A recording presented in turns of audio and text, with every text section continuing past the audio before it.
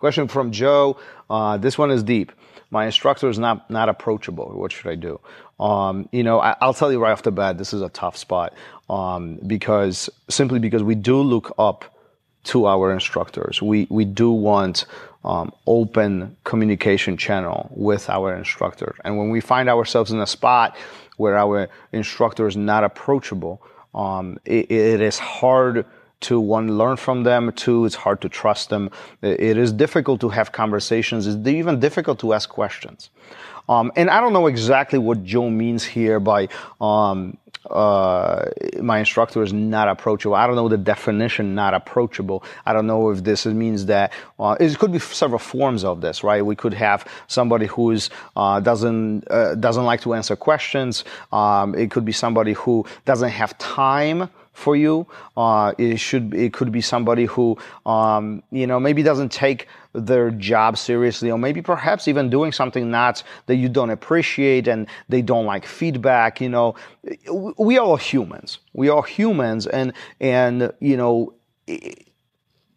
putting yourself in a position when you are an instructor and you are very vulnerable to feedback, critique, questions, comments, it's tough. It's tough on the other side of the mat. I'm talking about the instructors. Now, obviously, if we create these walls and layers as instructors, now our students are unable to connect with us, and that connection, I think, is critical. And I even know from my personal experience, when, I personally find myself as an approachable guy, but I do know that some students do have a hard time sometimes talking to me and asking these questions. So what's the suggestion? How can we solve this? Well, one, a conversation needs to take place at some point. So if you are a student and you need to talk to your instructor and your instructor is quote unquote unapproachable, we need to find a channel. We need to find a way to approach them, and that's the hard part.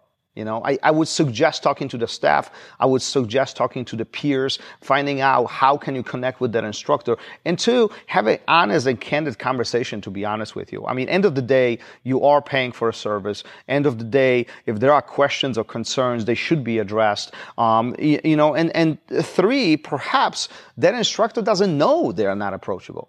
There is that too, and we need to keep that in mind. Perhaps they think that nothing is wrong, and perhaps they just don't know any better. And from a human improvement perspective, I'm pretty confident that, they want to be approachable. They would like to, at least one would think, they would like to have open relationship with their students. They would like to have some of these conversations. So always look at this from two perspectives. One is, how can I approach my instructor? How can I have this conversation with him? Whether easy or tough conversations. Some of the conversations are tough. Some of the conversations we don't want to have, right? But how can we do that? So find channels to really get there and be respectful, be kind, be just nice. And see how you can talk to them. At the same time, see the other side, see the other perspective, try to understand why this is happening, but at some point, we might find ourselves in a spot where we've done everything we can and nothing is changing. And that's a tough spot, and honestly, I've been in these situations in the past. So I can definitely relay when you know that you tried multiple times, it's still not working, and you cannot get through that channel of open communication. And then I think you need to ask yourself whether this place is good for you. And sometimes these questions are very tough. Sometimes these answers are not what we want to hear, but what's important is that we surround ourselves with people who love jiu-jitsu as much as we do. What's important that we find a place that has a community and the dynamic that we are seeking to make us successful for jiu-jitsu. Remember, a phenomenal jiu-jitsu academy doesn't mean that it's phenomenal for you. There is this dynamic that takes place in each academy that attracts specific demographic of people.